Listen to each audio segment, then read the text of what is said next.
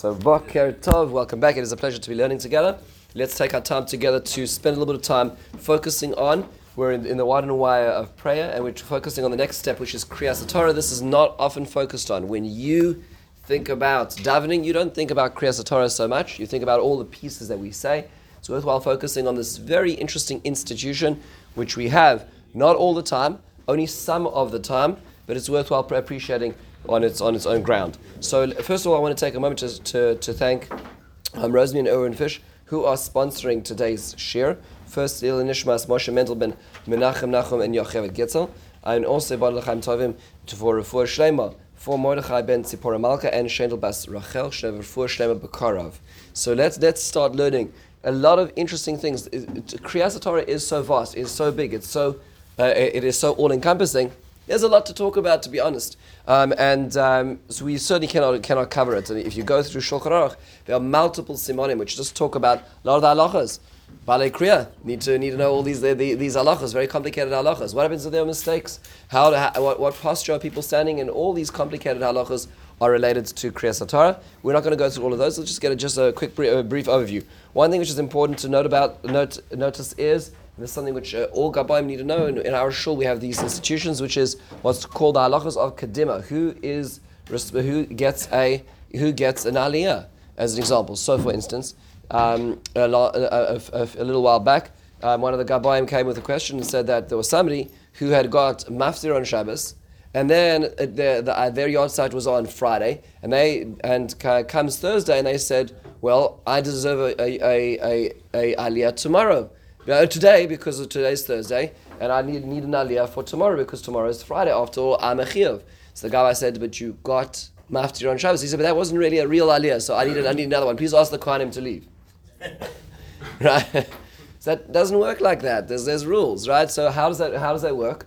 So there's a few steps in the process. They have to know the steps in the process to appreciate it. So these are the rules actually in our shul. These rules I just put in over here.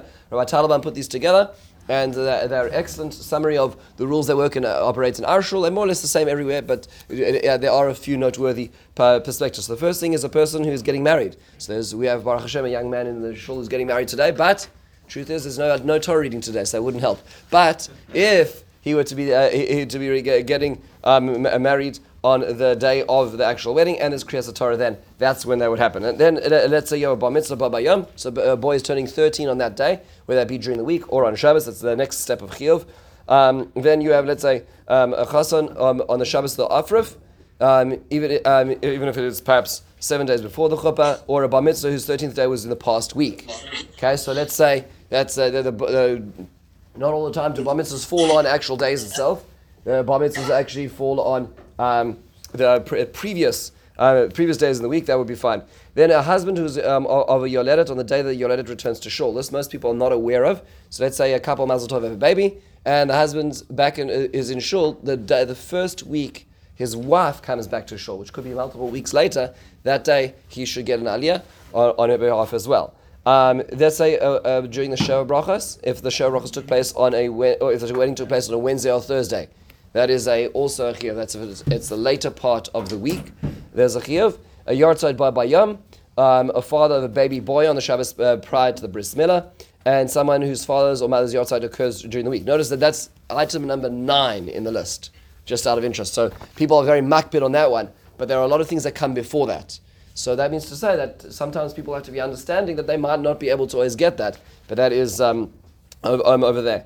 And then there's a chassan on the Shabbos after his wedding, if it was an earlier wedding in the week, and the father of a baby girl being named in the morning, and the father of a chassan on the day of his son's afraf. So these are all very important things. We try to accommodate these things. So many of the Gabbaim in our shul are trying to facilitate all of these things, but this is actually in a sequential list, which means to say, if you're item number 10 and somebody's item number 1 gets it, no matter how emotional and how connected it is. These are halachas. A lot of these halachas are not in front of one place. Some are in Shulchan Aruch, some are in the Mishnah Berurah, some are in the Be'er Halacha, all the different places. Some are Divrei Kabbalah. There are a lot of interesting things.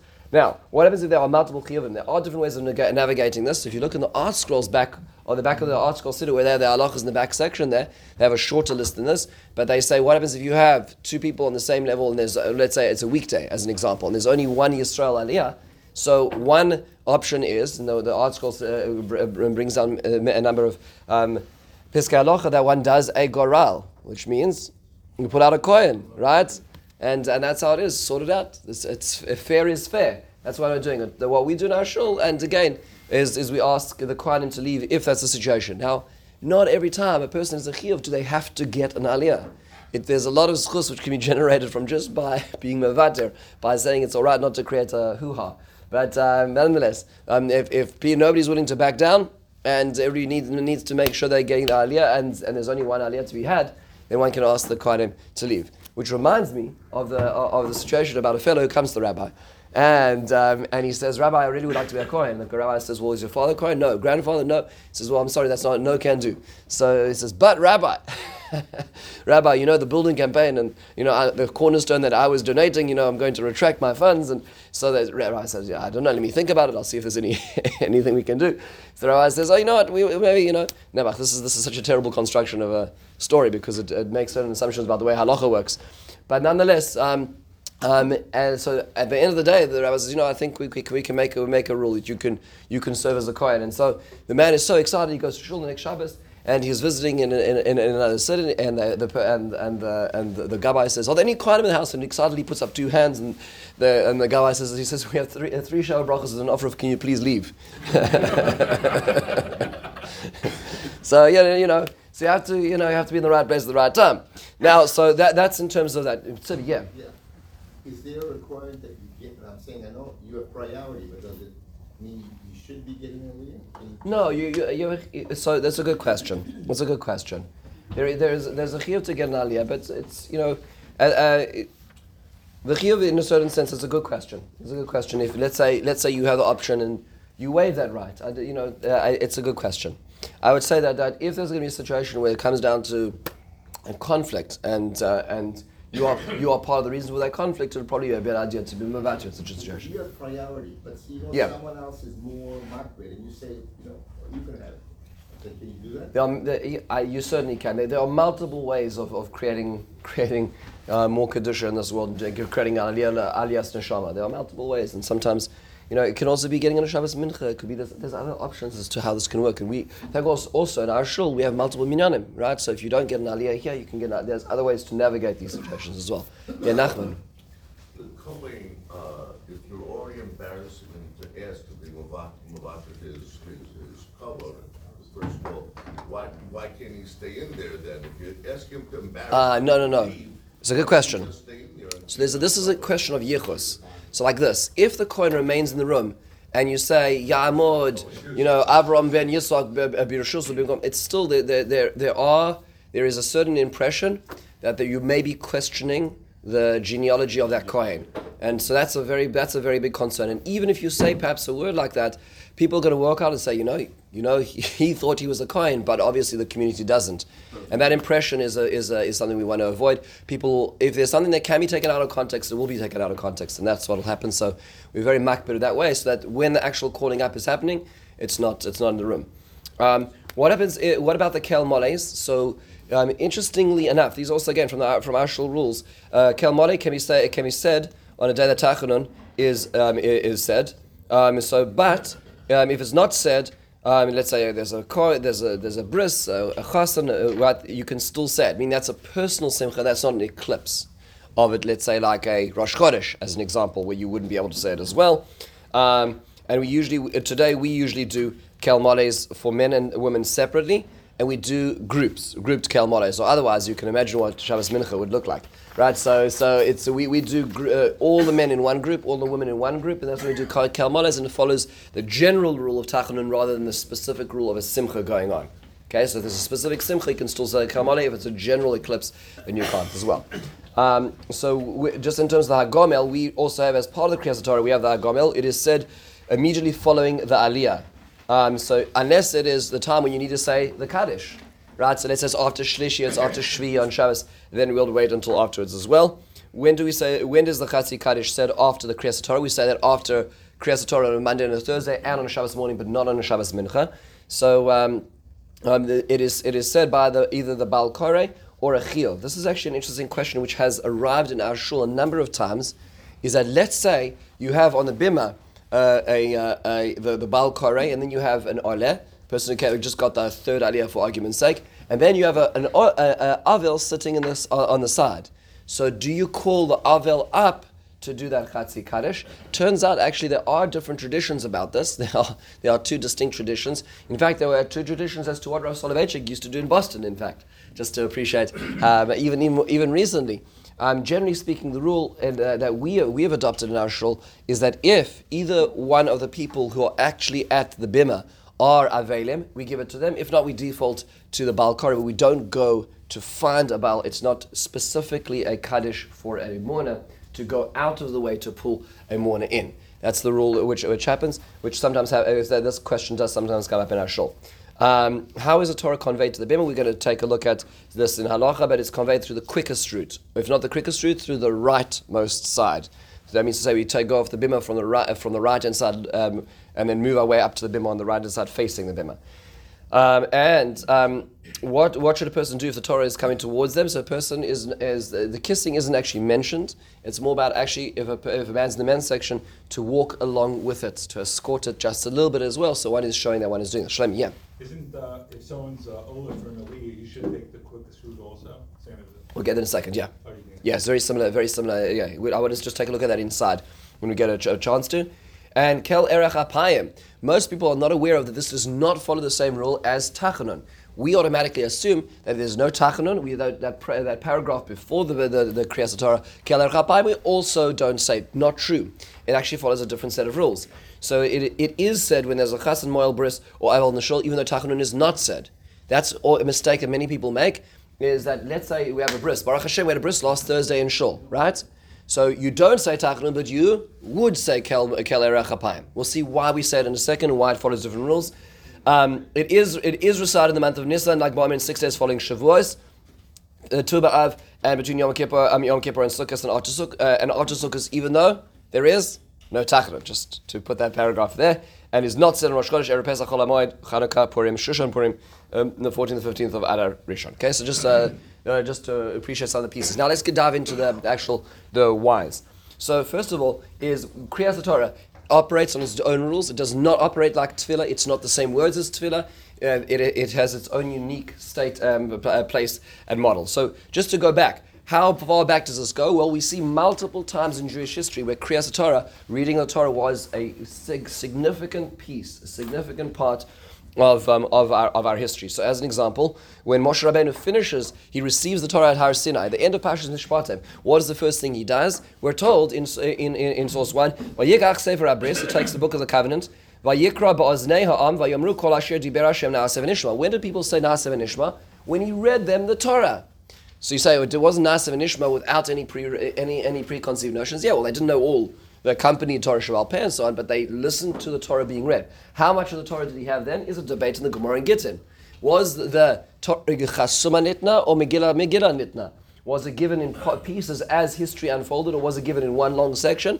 A matter of debate. But whatever they did, Moshe Rabbeinu did have, he read the Sefer HaBris, the contract, right? So he read the contract to them and they said, Na'aseh v'nishma, we'll take it all. No fine print reading necessary. So that was the first thing. The first public reading of Torah was Moshe Rabbeinu to the nation of Israel. Fast forward a little bit of time, HaKadosh Baruch Hu memorializes that reading by making a mitzvah, which is going to happen. And that mitzvah, albeit is a little bit infrequent in the sense that it happens only once every 7 years. But in Parashas Nitzavim, the Torah tells us in Perek Lamed Aleph in Devarim, Hakel es ha'am ha'anashim ataf v'gerach Hashem b'sharecha l'man yishmuhu l'man yilmedu l'yaru es Hashem Elokeichem v'shamru la'asos. It's called Torah. The Torah tells us that you're supposed to read it every 7 years. When is the 7 years to be done? When is this the mitzvah? Sukkos of post Shemitah, which means to say that if God it would be this year. This year Sukkos would be the time of Hakel. It's the year coming out of Shemitah. Just after the Yom Tov, the first day of Sukkos, there would be this great gathering here by the Beis Midrash, and the king would read the Sefer Torah. We see this happening a number of times at crucial moments in Jewish history, where Krias Hatorah, where this public reading of the Torah was done. So, as an example, in the times of Yehoshaphat had to do a lot of fixing up of some of the ills of his predecessors. And so, one of the things that Yehoshaphat does, Yehoshaphat was a remarkable king. Lived at the times of Achav and his son And although he was criticized for his trying to bridge with the southern kingdom, the northern kingdom, one of the things he did was, so he didn't even search going after the Canaanite gods, not like the northern kingdom. So what did he do? He took a look at Pasuk Zion, skipping to Zion. He sent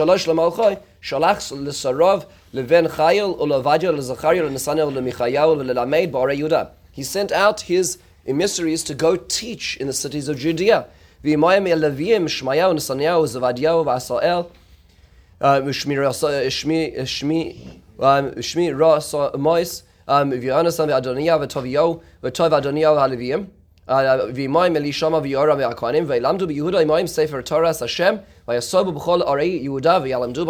do? They went out and they taught the Torah itself. So they carried the Torah. They didn't have Gemara. There was no Gemara in those days. They took the Torah itself and they went to every city and they made public readings. This was the way they reformed society, is reminding people of what the contract was. You said, Na'aseh Mishma, let's remind ourselves what's actually in here as well. That would be the way they would convey Torah. Later on, in the times of Yoshia Melech, the Tanakh tells us, is the king who reformed Israel like no other king in the past or in the future of Israel. What did he do? What was one of the things he did? He found this Torah that was given at the times of Chilkiel, the Kohen was doing renovations on the Beis Hamikdash, found this old Torah, which tradition tells us was in the times of Moshe Rabbeinu, and what did he do? He gathered it together. Vayishlach HaMelech Vayasev Kol Ziknei Yehuda V'Yerushalayim. Vayal HaMelech Beis Hashem Kol Ish Yehuda V'Yosher Yerushalayim V'Kohanim V'Levim Kol HaAmigdol HaGadol HaKatan V'Yikra B'His name is called Divrei Torah Sefer HaBris Lanim Tzla Beis Hashem. You read the whole Torah, and then he said, by the way, now you saw what's written in here, let me tell you a few rules that we're going to make. So he says, now that you know what's in here, so that whole business of Avodah Zarah, goodbye. So he used that as the platform for his further regulations in society. And later on, famously, at the beginning of the second Beis Hamikdash, times of Zechariah, Ezra, and Nehemiah, we know famously Ezra is the spiritual leader, Nehemiah is the governor. They come together and on Rosh Hashanah they do this public reading of the Torah. We hear about it in source 5. They come to the gate in front of the Shar HaMayim of the Beis Hamikdash. And he brings us this Torah. It's the first of the 7th month, and he reads it in front of all of them, and everybody is completely bowled over there. They are so taken by this, and he starts weeping, and then they say, don't weep today, it's a holy day, it's a happy day. He sends everybody home, they come back, and then they start making reforms in society. So throughout the course of Jewish history, this is many years later, over a century later than Yoshiyahu's. So throughout the course of Jewish history, this has become the way to teach, to reform, to change society, is reading the Torah. But at this point in time, it's clearly not regulated. This was done when the king felt it was appropriate.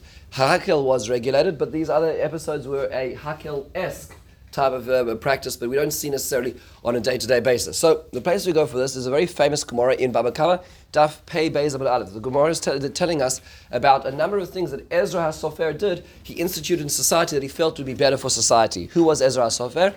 Ezra lived, again, we just saw this psukim about Ezra. He was one of the last of the Nevi'im, or part of the Nevi'im. He was one who convened, essentially, Anshe Knesset Agdolah, the men of the Great Assembly, and he lived at the beginning of the second Beis Hamikdash, was sent as a second wave of Aliyah from the Persian king with the license to go back and rebuild the spiritual community in Israel. Not a lot of people came with him, but he was able to make incredible changes.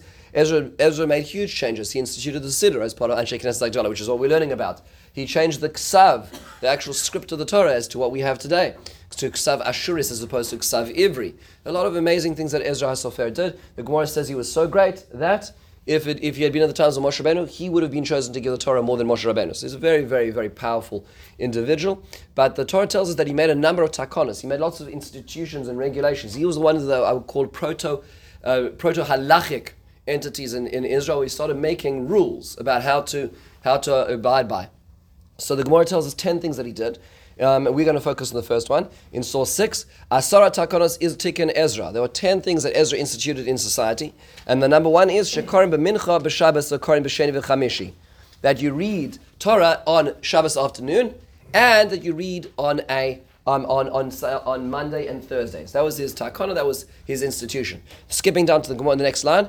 So the Gemara says, Shiyu Korin b'mincha b'Shabbos mishum yoshvei koronos. Right, that's not related to Corona, but this is that he's people who are Yoshvei Koronos. What does that mean? People who are in the bar, they've got other things to be doing. So what is it? When are they sitting in the bar that he's fixing this up? So there's two ways of reading this. You could say maybe is that it could be that it refers to the Rashi says that it's referring to people who are on Monday and Thursday aren't around, right? They're AWOL on Monday and Thursday, so Shabbos is the only time. So Misho Yoshua Kronos, therefore they would do the Krias Hatorah on a Shabbos afternoon. But another way of saying it is maybe on Shabbos afternoon. It was perhaps a longer afternoon than necessary. But perhaps this is one of the reasons I saw that we say at the beginning of on Mincha, Va'ani tefilasi lecha Hashem eis ratzon. Meaning what I need to tefilasi, meaning to say I am not Yoshua Kronos, right? So the reason we put that pasuk in specifically at Mincha is to say that I've decided to make a spiritual space in my life right now and hear the words of the Torah, and not because of other times you're defining yourself by this moment in Tefillah. Yes, Paul. But clearly, reading the Torah on Shabbos morning was already firmly established. Correct. So clearly, reading the Torah on Shabbos morning is there. The question now becomes is what about these? But the Gemara actually questions that further. The Gemara says, wait a second. Ezra was the first one to discover America, so to speak. He was the first one to figure this out. The Gemara says, surely this is already extant. This custom was already there. The Tanya, the Gemara tells us in a Brayz, they went for 3 days in the desert and didn't find water. Where's this? Shmos Tesva. What's happening there? This is right after Krias Yamsuf. They found a place called Mara. Right? V'darshe Rishimos Amru Ein Mayim El Torah Shneimar Hay Kol Tzamei V'Chol Mayim.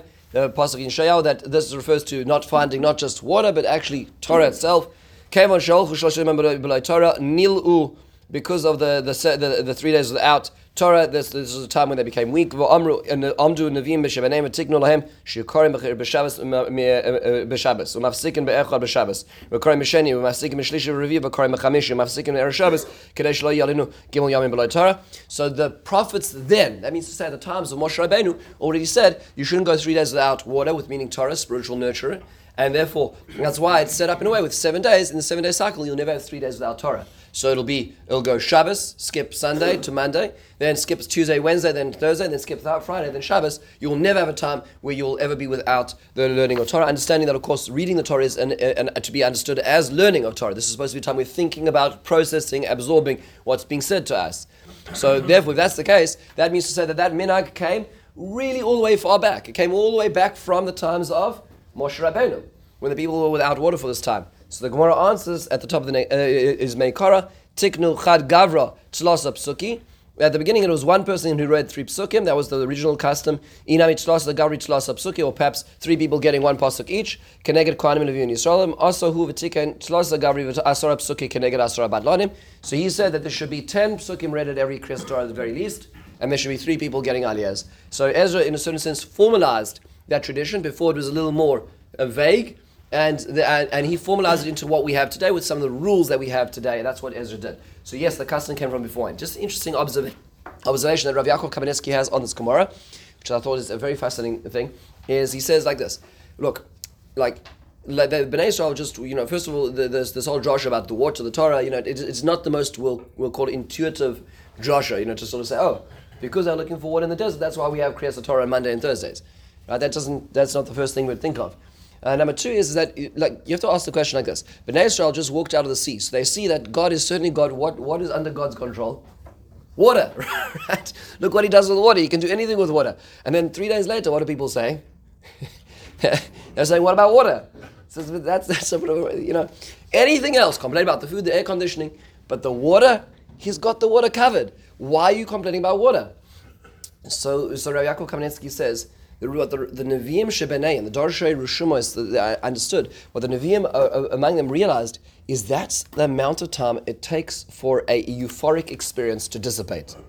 Meaning to say, we can go through amazing things, we can go through these unbelievable epiphanies in life, and it has this unbelievable impact on us, and 3 days later we can wake up and then complain about the temperature. Right? We can forget the impact of that experience. That's what this episode shows. They said, if that's the case, then certainly when we're going to get the Torah, the same thing's going to happen as well. We're going to get the Torah, it's going to be amazing and incredible in these ideas, and we're going to live this idea, moral compass life, and then 3 days later we're going to just start complaining again. So they said, if that's how short it takes for that experience to dissipate, then we need to ensure that the experience continues. And if the gap that we learned from the water experience was 3 days, we need to ensure that it continues. That's what Rav Yaakov Kamenetsky says about this Gemara.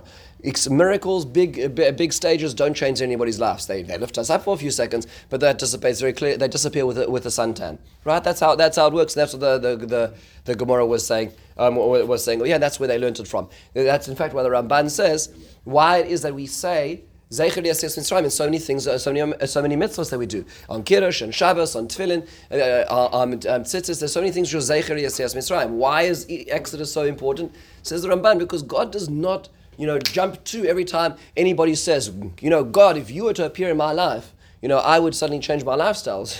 Hashem says, sorry, I don't do tap dancing for you. So I'm going to do it one time in history. I'm going to show you how I'm in charge of the world. I'll put it all apart. I'll put it all back together for you. And you're going to remember it.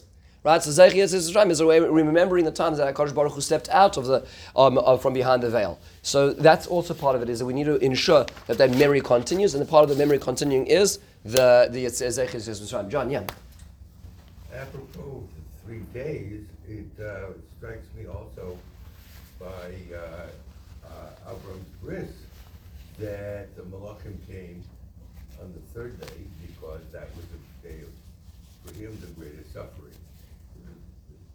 The time period of 3 days has some overarching meaning, not simply from the point of view of memory, perhaps. Or maybe it's not. It could be, but that wasn't all the Gemara is focusing on. Because remember, what the Gemara is saying is something's disappearing then. I'll give you a crazy story. If you want to hear a crazy story, I wasn't going to mention this, but this is a crazy story that happened. This is actually written in the footnote of Rav Yosef Yehuda Bloch in the Shirei Das. He writes in a footnote. He was based in hotels. And he writes in an essay called Nisim V'Teva, he writes the following footnote. This happened to him. So, okay, everybody just brace yourselves. I mentioned this a number of years ago. It's a very intense story. So he writes that there was a city, a little village in the year Tafresh Samech Vav. So this is over a century ago, when he was in a place called Shadova. So that was the little village that he was in. And there was a situation that happened in the city called Shadova where there was a young Jewish man who was a university student who was renting a room, in an upstairs room in a particular apartment, and he was going through difficult times in his own life, and Rahman al-Litzlan, he committed suicide. He killed himself. And terrible situation. And things were taken care of. He was buried, the whole business. And the person who was renting, who owned the house, they owned the house, and he was renting an upstairs bedroom. Had this after the period of Shiva. Question about Shiva, but after the period of Shiva, noticed that every night at 10 o'clock there would be like a sound, like sort of sounds from upstairs. So you'd go upstairs and you'd come upstairs and you'd find that the plaster from the ceiling was falling down onto the floor. So he cleaned it up and, figured, buildings have their time. But the next night at 10 o'clock at the same time, the same thing. He noticed the sound and the plaster from the ceiling was falling down. And this became a thing. Every night at 10 o'clock on the clock, there would be the plaster ceiling would start to fall into the floor, and people would come and they would witness this, and it would just carry on going. Every night. So they finally figured out maybe this is something we should speak to the rabbi about. So they asked the rabbi, Rav Yosef Yehuda Bloch, based in, they said to him, what's going on? So he says, look, I don't know what's happening over here, but I will tell you something, is that it's probably there's something which is wrong here, and that is when he took his life, some of the blood went onto the floorboards. And it needs to be, with Zaka, it needs to be buried. And there's something seeking restitution here. So that he says, I would suggest taking up the floorboards and burying the floorboards with him, and that'd be fine. That's what they did. And they buried the floorboards. They took up the floorboards, replaced the floor, buried it with this unfortunate individual. And the next night at 10 o'clock, there was nothing. And so he says, why am I recording this? Why am I recording this story? He says, because I want to tell you the change it made in town. He says, I want to tell you what happened in Shadova after this. He says, everybody kept on doing what they carried on doing. It remained the same town. Nobody changed their life. Nobody came to davening extra early. Nobody started learning extra. He says, because he says, and this is the beginning of his essay on Nisim V'Teva. He says, because miracles don't change people. That was his point. And he wanted to say this is that you can have anything happening. In the end of the day, it dissipates afterwards, and that's what they were saying. That's why they instituted Krias Hatorah, is because it's understood that the only way that we really change is consistency, not because of big moments. This is clearly a miracle, right? And he witnessed this, but nonetheless, it didn't change people. Let's go a little further into this topic. I will just venture an interesting observation, which is that there is an interesting later Achronish Sefer, which does say that there is a minhag to go to the mikveh on Mondays and Thursdays because of taking the Gemara a little more literally, but nonetheless that's not necessarily common practice, but it is worthwhile knowing based on this Gemara that they took the water literally as well.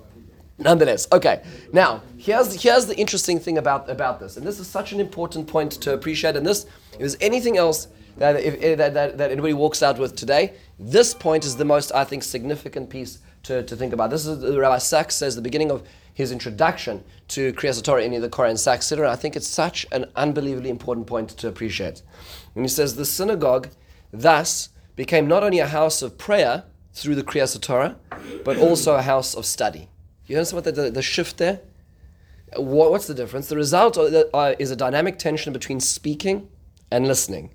In prayer, we speak to God. Hashem, please. Hashem, thank you. Hashem, you're the greatest. In study, we listen to God speaking to us. His word unchanged and undiminished across the centuries. That is the most critical observation here. Which means that there's a shift in the dialogue when it comes to Krias Hatorah. Now, for some people, there's one continued dialogue with their neighbor, but that's not the way. In terms of the way that davening is working, we're moving our voice upwards, and then Hashem's voice is coming downwards. If you think about the direction of conversation, has shifted, right? That's what's happening in davening now. The assembly convened by Ezra when the Torah was not only read but explained, because remember when Ezra read the Torah, actually they actually translated it into the language of the folks in the street who couldn't understand all the Hebrew. Became the model for educational activities within the synagogue, of which the drasha, sermon, or more precisely exposition, darash to expound, is only one of the many forms. To an unparalleled degree, Judaism is predicated on universal literacy and lifelong learning. Everybody has a chelek in Torah. The Torah is not written on parchment, it is meant to be engraved on the Jewish soul. That is what the Krias Hatorah is supposed to be. It's such a beautiful observation and that's why we're in a shul now, we're learning Torah right now. That's what it's meant to be. That's an expansion of that Krias Hatorah, which was the institution. So obviously, the 3,334 years ago, it's still working. That's amazing. We're still part of one of the most incredible programs that is still working. Let's do a few questions. Remember, it says that the Gemara said that it needs to be Ezra formalized that it's 10 psukim and 3 aliyahs. Now, it would have been if the idea was that every aliyah needs to be 3, you'd end up with 9 psukim. So why 10 psukim? The Gemara says Keneged Asara Batlanim. There should be the 10 basic people, so to speak, running the community.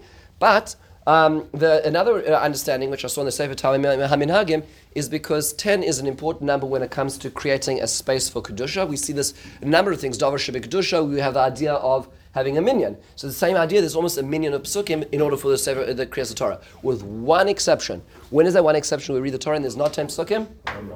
On Purim. Right, so we read on Purim morning, and in fact we read the last section in Beshalach, and it happens to be there's only 9 psukim there, so we read 3 aliyahs each. So you say, well, why of this? So, well, the answer is, there only are 9 psukim. But why don't we fix it? Why don't we repeat a pasuk? Why don't we do something to enable that there's 10 psukim like we do elsewhere every other time of the year? And the answer to that is because, it says the Sefer Talmud HaMinhagim, is because what did Amalek do to Hashem? Is he decreased HaKadosh Baruch Hu's presence in the world. Ki yad al keska, Hashem's name is not complete, his throne is not complete in the world, so therefore also the Kedusha at the Krias Hatorah about Amalek is also incomplete. So we just don't have it. We're not fixing that. It's an acknowledgement, it's a nod to what Amalek is really doing in the world, which is why there's 9 psukim there as well. Let's move, yes, Shalom. Could you offer the following explanation as why you would have 9 psukim here? Because usually you have a dynamic between the Torah reading and what comes afterwards. Torah reading is the primary, and what comes afterwards is the secondary.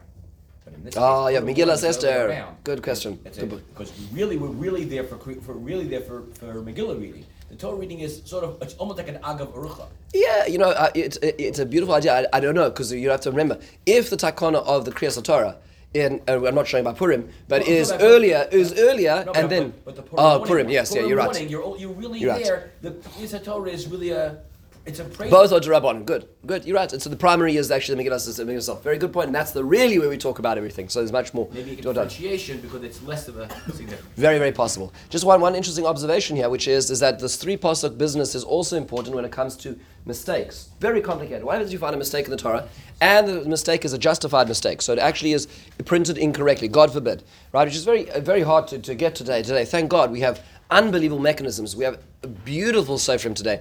And we have Torah checks. We have computer checks for Torahs. Every Torah that we have is double checked by a computer and double checked by a software. It's very hard to do. But let's say all this Seferim, which are slowly, unfortunately, the ink is slowly, over 100 years, the ink starts to dissipate and so on. Let's say a mistake is found in the Torah. So it's complicated. Do you go back? When you switch Torahs, you say a new bracha. There's a lot of halachas. One of the interesting halachas is worthwhile knowing is about where you start from. So part of the halacha might depend on where the mistake is found.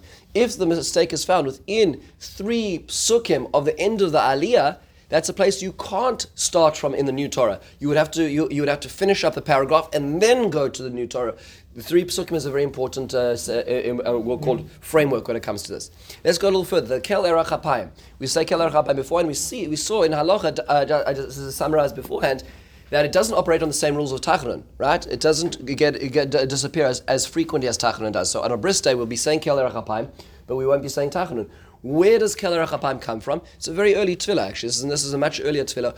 And why is it that we say it? So Rav Hirsch offers a beautiful observation. Here's what he says when it comes to this. And every time we do Kel Erech Hapayim, we should think about this observation. Here's his observation in Rav Hirsch Siddur. He says, starting 4 lines in the line, when on these days we ascend to the ark, to bring down into our midst the book of God's law for public reading, we realize that if we measure our worth by the standard of God's will as set down in this book, we must admit that we are wanting, and that we are unworthy even to take the Torah into our hands. Indeed, we cannot help sensing that we are hardly even worthy to live on as its bearers.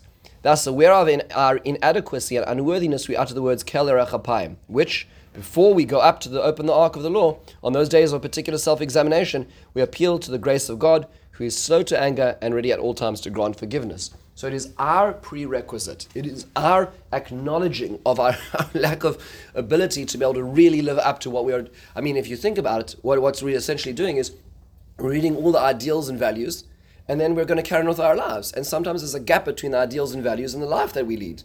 And so that is something which is rather humiliating. So in the first that we say, Kel Erech Hapayim, HaKadosh Baruch Hu is slow of anger. HaKadosh Baruch Hu is understanding of the human condition before we read the law of the Torah. That's a very important perspective, and that's being said every time we say Kel Erech Hapayim before we go into that. That's a beautiful observation, which is why it operates separately. There are 2 nuschos, you'll notice, right? They go back, there's not just Eastern Europe, it goes back even the Avud Raham. The Avud Raham is about 700 years ago, Abby? About Abby? How many years ago is the Avud Raham? 700, 600 years ago. He already acknowledges both these nuschos as two variant nuschos of it, whether we put the Rachamim first or not. But nonetheless, be it as it may, we have these 2 versions of Kel Erech Hapayim as a prerequisite to the Torah. Yes, Nachman. Rabbi, why don't you repeat the 3rd pasuk on Rosh Chodesh Leaning? Oh, good. So that's a 3 pasuk issue as well. We cannot start an aliyah within 3 psukim of the end of the paragraph. Right, so we need 4 aliyahs because the Mishnah tells us in Megillah that on Rosh Chodesh, the way the aliyahs work is, the most basic framework is 3 aliyahs, right? That's a Chol day. Then when you go up in Kedusha to Rosh Chodesh, then we have a 4th aliyah. When you go up in Kedusha to Yom Tov, we have 5 aliyahs. When you go up in Kedusha to Yom Kippur, we have 6 aliyahs. And on Shabbos, we have 7 aliyahs, right? That's the way it's framed. But on Rosh Chodesh, you need to have 4 aliyahs. But the problem is that how do you divide the aliyahs up, right? So we do make a split of the aliyah in the middle of the first paragraph, but you can't start the second aliyah to 2 psukim from the end of the paragraph. So we reverse that back 1 pasuk as well. Most people don't even notice that we're repeating that pasuk in aliyah because to enable that, so that we have a 3 pasuk aliyah, so it's not starting in that place. That's part of the reason. Now you could suggest other ways. Maybe you could divide the last paragraph, perhaps, but it seems to be that last paragraph is the actual central place where it talks about the karbanos. The first part is the karban, the olas tamid, and the and then over Yom HaShabbos. The main paragraph actually about Rosh Chodesh is the last paragraph, which is perhaps where we're less willing to divide up to get those 4 aliyahs. That's why we're doing it over there. That's a good point, because that's an example where we do a repetition to enable this. When we take out the Torah, there are a lot of extra psukim we say, on Shabbos even more, but one thing which is worthwhile noting is that the primary psukim which surround the Sefer Torah coming in and out are Vayi ben Soa Aaron, of course, and then when you put it away, Uvu Nucha Yomar. And the reason why that's significant is because those 2 psukim form their own paragraph in the Torah. We just read in Parshas Ba'aloscha. Those 2 are bracketed off in the Torah, literally talking about how the Aaron would travel, which makes a lot of sense then if you think about it, because what we're doing is as the Aaron travels, in a certain sense the Torah travels out to us, we say Vayi ben Soa. As we put it back, we say Uvu Nucha Yomar. Those 2 psukim frame our learning of the Torah, our public reading of the Torah. Here but it goes further than that. The way that Rav Hirsch frames it in the next paragraph, and we're skipping most of it, I'd say starting about line 10, the first on the line is of there. He says, first the word of God goes about among men, subduing the enemies and haters of the divine and causing them to withdraw. That's futsu oivecha. Oivecha doesn't mean to say those who are only attacking Jews, but those who are attacking the ideas that are found in the Torah. So then, with victory won, the word of God gently takes up its permanent abode in the midst of mankind. Nucha Yomar. Nucha means rest, right? So the Torah comes out to change the world and those who are at odds or adverse to the ideas of the Torah, and then it goes back. That's what we're supposed to be doing every time we bring out the Torah. It's supposed to be changes, counter-cultural to the experience. We just want to live a regular Monday morning, and a week ahead, what do? We bring out a Torah and we try to reform the world. And then as the Torah recedes, in rest, it goes back. That's how the Torah reading is framed. We do have an interesting thing, just for hold a second, because I want to get a little ground over here. We do say this paragraph called Brich Shemei. Brich Shemei's source is, where does it come from? The Zohar in Parshas Vayakel. Why do we take a Zohar in Parshas Vayakel before we read the Torah? Because if you read the earlier paragraph in the Zohar, it says that when you open up the Aron, the Sharei Shamayim are open, it's a time of Rachamim, and you should say this prayer. So if the Zohar says you should say this prayer, it's probably a good idea to say the prayer. That's what the Zohar says, which is why, the Zohar itself recommends doing this. We just don't read the instructions, we just read the actual prayer itself. Very beautiful thing, it should be read. In fact, it should be read in English if you don't understand it in Aramaic. In fact, in the Ottoman Empire, in a number of communities, it was read in Spanish, in Ladino, because to understand what it meant. It's worthwhile understanding what's being said over there. There are some people spread around for the 1500s prolifically across the Jewish culture to the extent that most Siddurim today have it. However, it's worthwhile knowing that there are a number of communities that did not say it. One set of communities was concerned about it specifically because it is from the Zohar. The more rationalistic side of Judaism was not so excited about all these Kabbalistic teachings in shul for the proletariat, and so it was not adopted in all communities. Although today it seems that battle has been lost. There are other hesitations for Brich Shmei. One hesitation is the phrase Ana Avda de Kodesh Abrichu. I am the servant of God. Really? You think you're the servant of God? Reminds you of the fellow who comes into shul, comes into Nevardok, and he comes in the back of the shul, and he sees on the Mizrach Vant, there's the Rosh Hashiva, and who's beating his chest, ich bin a Gornish, I'm a nothing, I'm a zero, I'm a Efes, and there's the Mashkiach who's going at it, and so he thinks, this must be the Menag in time. So he walks over and he starts, clapping his chest, and I'm a nothing, I'm a Afa v'Efer, and the whole business. And one of the Bochrim says, look, who came in here 5 minutes ago and was already calling himself a nothing. What do you think? You think God, I'm your servant, really? What have you done recently to show that you're your servant? So how do you think you have the coattails to be able to say that you're a servant? So there have been hesitations in that respect, but nonetheless it's a very beautiful prayer. But it's worthwhile understanding what's actually being said over here. And in honesty, I think that most people have unbelievably fast lips because they say it much faster than I can possibly say it or process it. But you can still carry on saying it afterwards. A little secret as the Torah is going out as well.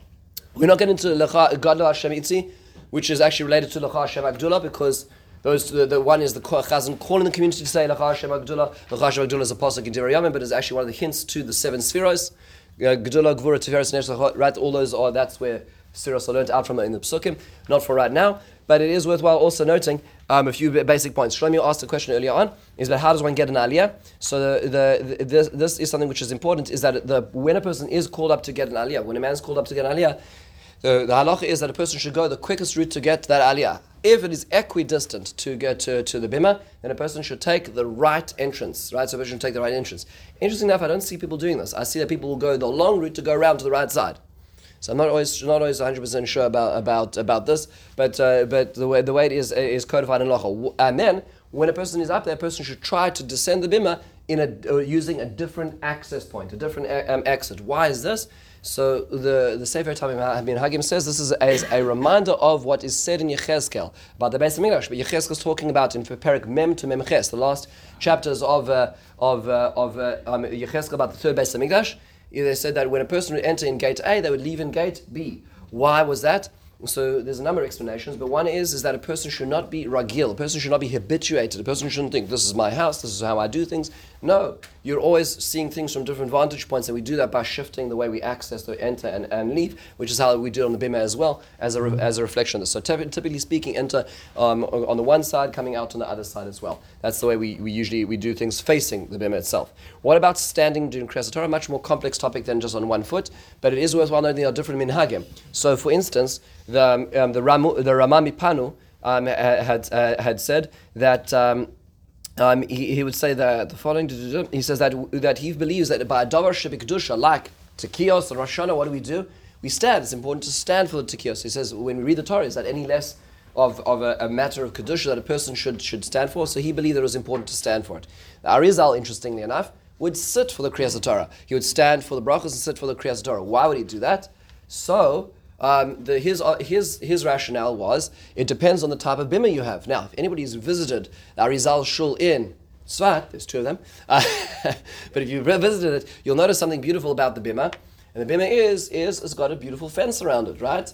And so that's why the minhag in many shuls it's not just decorative, and it's not just because you don't want a liability, but you have a fence around it which makes it its own reshus, it makes it its own domain, which means that when the Torah therefore is over there, it's almost as if it is in a separate space to you, it's an elevated reshus, which means that you can sit because it is not disrespectful for the Torah. So the Arizal said, to formalize that, I would sit during the Krias Hatorah. It is interesting that's Arizal. There are many others who would stand. There's a little bit of a debate which is had is about the question about the Aseres Adibros. We just had Parshas Yisro, and you know that many people make the clap and stand. There were those who said that one shouldn't really be standing just for Aseres Adibros, because what that does do is give credence to saying that we believe in these 10, and the rest of the stuff is kind of optional at times. So that's not a very good way of doing things, which to me personally, in my own personal avodah, it took me 10 years to get to this point. But after reading that and learning that fact, that's why I try to stand during the Krias Hatorah, because if you're really supposed to be standing, but you can't stand for Aseres Adibros, it's like a little intellectual gap, so in our practice. So I felt that it's important to do that. So bli neder, I still try to stand during the Krias Hatorah because of that, meaning to say not to accentuate one over the other as well. That's in terms of a little bit of background on this. What's the significance of the Hagba and the Glila, of lifting up the Torah? It's worthwhile noting this goes back all the way to the Torah itself. We hear about a pasuk in Devarim in Perek Chav Zayin. The Torah says, if you remember, this is a very interesting thing that happened, is that Bnei Yisrael was split up into two camps, Bar Har Grizim and Har Eval. This is in the area of Shechem. And there were 12 curses and 12 blessings which were recited. And everybody said, yes, amen, to all the curses and all the blessings. It's worthwhile, it's looking interesting to find a theme between all those 12, all the blessings and the curses that were mentioned. But the last one is cursed or is the person who doesn't establish the Torah. What does it mean to establish the Torah? There are lots of explanations. Says the Ramban on the most basic level. Take a look at this very fascinating Ramban. The Ramban on the pasuk says at the very end, V'amru al derech agada ze achazan she'eno mekim sifrei Torah la'amidam kitikunam shelo yiplu. Says that it's perhaps a God forbid a chazan who doesn't put the Torah down properly, so it would God forbid fall. That's part of the oror. But he says v'li nireh al achazan she'eno mekim sefer Torah la'tzibur la'aroz penei kesivoso lekol mi shemefura lakol. What is this oror / baruch? It is a blessing to lift the Torah in a way that everybody can see the Torah. Everybody has access to the Torah. Everybody should be able to see this. As he quotes the Masechah Sorim, Shemag Biyanosoi Umare Penikanei Kisu Asala Am Ha'im Dilim Yimino Lismalai. But he has to turn and hold the Torah to his right and his left so everybody can see the Torah. There's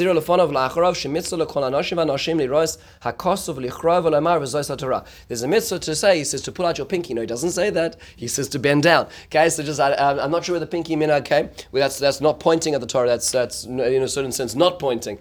What we're doing, but he says the minhag is, and this many poskim say, is to bow slightly when one sees the Torah and to try to do this, which means, just out of interest, if the Torah is turning round, one krias not say the Hatorah until one actually sees the pnei haksav. So if somebody's doing it correctly, which is not always the case, they're supposed to turn to the right side and to the left side. So when it's coming around to you and you see the face of the ksav, then that's the time that one should bow down and say Hatorah. One should not say Hatorah to the back. But if one has no alternative because it's one of those very quick jobs, then yes, David.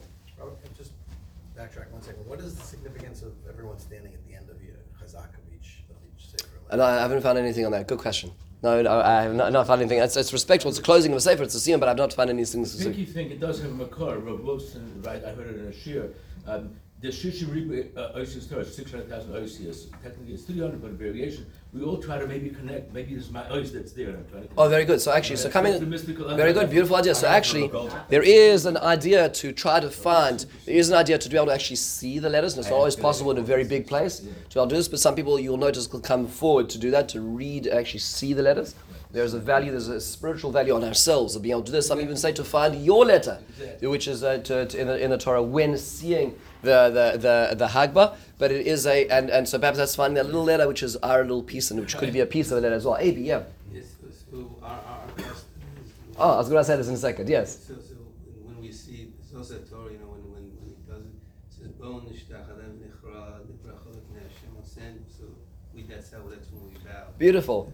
By the way, isn't it wonderful to have AB back? Baruch haba. AB is bringing a little bit of Avirat Yisrael back to us as well. But there's more minhag. Another interesting minhag which is of differentiation. You'll notice this actually in the Shulchan Aruch. Take a look at a very interesting differentiation between Ashkenazim and Sfaradim. Most Ashkenazim are not aware of this. Sfaradim are all aware of this, but Ashkenazim are not aware of this.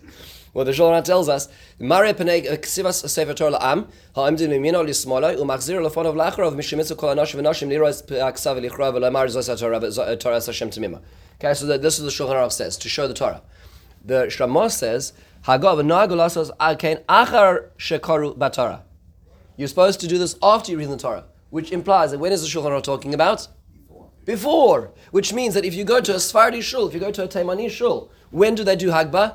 Before you do the Krias Hatorah. They bring the Torah to the Bima and then they show it to the whole community. This is what we're about to read, folks. Then they put it back down and we read the Torah. That's how it works. That's what the Shulchan Aruch says. The Ramah says, no, we'll do it as a conclusion. Isn't that fascinating? So the end of the Torah is not the big deal. It's the beginning of the Krias Hatorah, which is the big deal. Now, also notice, by the way, to do a Hagbah on a Sephardi Sefer Torah is a whole different business than doing it with it's a different technique. You know what I'm saying? So, there's the leverage by the Ashkenazi Sefer Torah, but the Sephardi Sefer Torah, you're really leaning backwards and holding it open because it's a large case as you turn around. So it takes a little more dexterity in another realm as well. Finally, one last point, which there is more to talk about, but there isn't. The most basic prayer that we say on the way of taking the Torah back, besides those last psukim of Uvunu Chayamar and Eitz Chaimi, which refer to the Torah itself, is we do say LeDavid Hashem Mizmor, that we have this Psalm 24, which is said as we bring the Torah back, except on Shabbos morning when we say Mizmor LeDavid. Okay.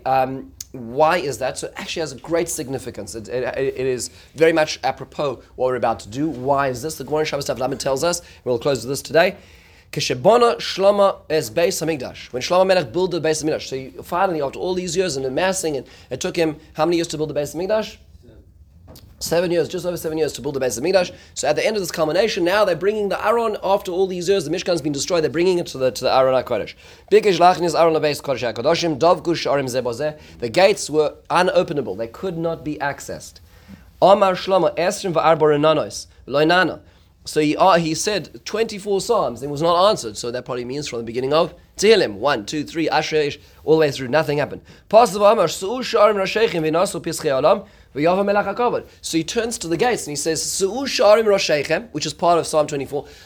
Gates, lift up your heads and open up. Let HaKadosh Baruch Hu come in. This is the Aaron is going to the Aaron into the Kodesh HaKadoshim. Riatu Basrei Mivlai.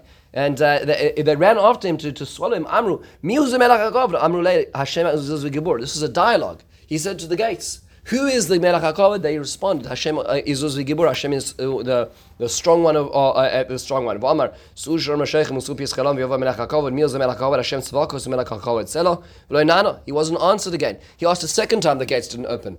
Kevan Shomar Hashem Elokeinu Elokim Al Toshev Pnei Meshichecha Zachra Lachaste David Avdecha. That Hashem, please remember the face of your Messiah. That refers to David HaMelech. Miyad Nano. The gates opened. At that moment in time, all those who hated David, their faces turned like the bottom of the pot. That's like, very negative comment. The Gemara says, the leftovers. That's an amazing thing. Just think about this for a moment. David HaMelech sinned, and he sinned publicly, at least, whatever the sin was, and the Gemara explains the complexity of that sin. And did he, chata, not chata, how did it work? But nonetheless, David HaMelech did an incredible tshuva. But there were people who said that David HaMelech is not worthy of building the Beis HaMikdash. David HaMelech is no longer worthy of being king. And certainly his child from the union with Bathsheba should not be worthy of anything. But HaKadosh Baruch Hu chose Shlomo HaMelech, who was the child of David and Bathsheba, and he became king. And all this time there was still a group of who are writing op-eds in the local papers saying that David HaMelech is not worthy of kingship, and that David HaMelech has been ousted. And it took all these years, and David HaMelech amassed all the wherewithal to be able to build the Beis HaMikdash. Shlomo HaMelech went and amassed his own wherewithal to build the Beis HaMikdash, and he built the Beis HaMikdash. And now this critical point, that Aaron is not going in, what is everybody saying? I told you so. I told you so. David HaMelech never made it. David HaMelech was wiped out. This is the wrong Mikdash. Let's go somewhere else. And it was at this point in time, what Shlomo HaMelech was pleading for was his own self. He was pleading for his own credence. Am I worthy of existing in a certain sense, was what Shlomo HaMelech was pleading for. When the gates opened, at that point in time, Sonei David, all those who hated David knew that he was forgiven at this point in time, because that's how it came full circle. And that's why, actually, we say, at the beginning of Sukkot Zimra, what do we say? Mizmor Shir, Chanukas Habayis LeDavid. This is the Chanukas Habayis, is the dedication of the house to David. Refers to this moment. What do you mean the Chanukas Habayis to David? David HaMelech never did see the Beis HaMikdash. The most he saw was a pile of lumber, right? He never saw the Beis HaMikdash. So how did he dedicate the Beis HaMikdash? When Shlomo HaMelech brought the Aron in and publicly the gates opened after pleading with them, that was the moment that David HaMelech retroactively was understood to be doing the dedication to the Beis HaMikdash. So what do? We take the Torah back after we read the Torah. We say, Surah Shomer HaShechem, and also Pischelim. That's why we bring it back to the Aron in such a way, in the same way commemorating that moment of HaKadosh Baruch Hu choosing the line of Mashiach through David, despite complexity, and the Ark coming back. So many different pieces. We left out a few things, but just a general perspective and overview. What was that? Oh, why do we change the Shabbos? Good question. Good question. No, why we said the Mizmor of the Kolos is a good question on Friday night as well. Rabbi, thank you so much for taking the time.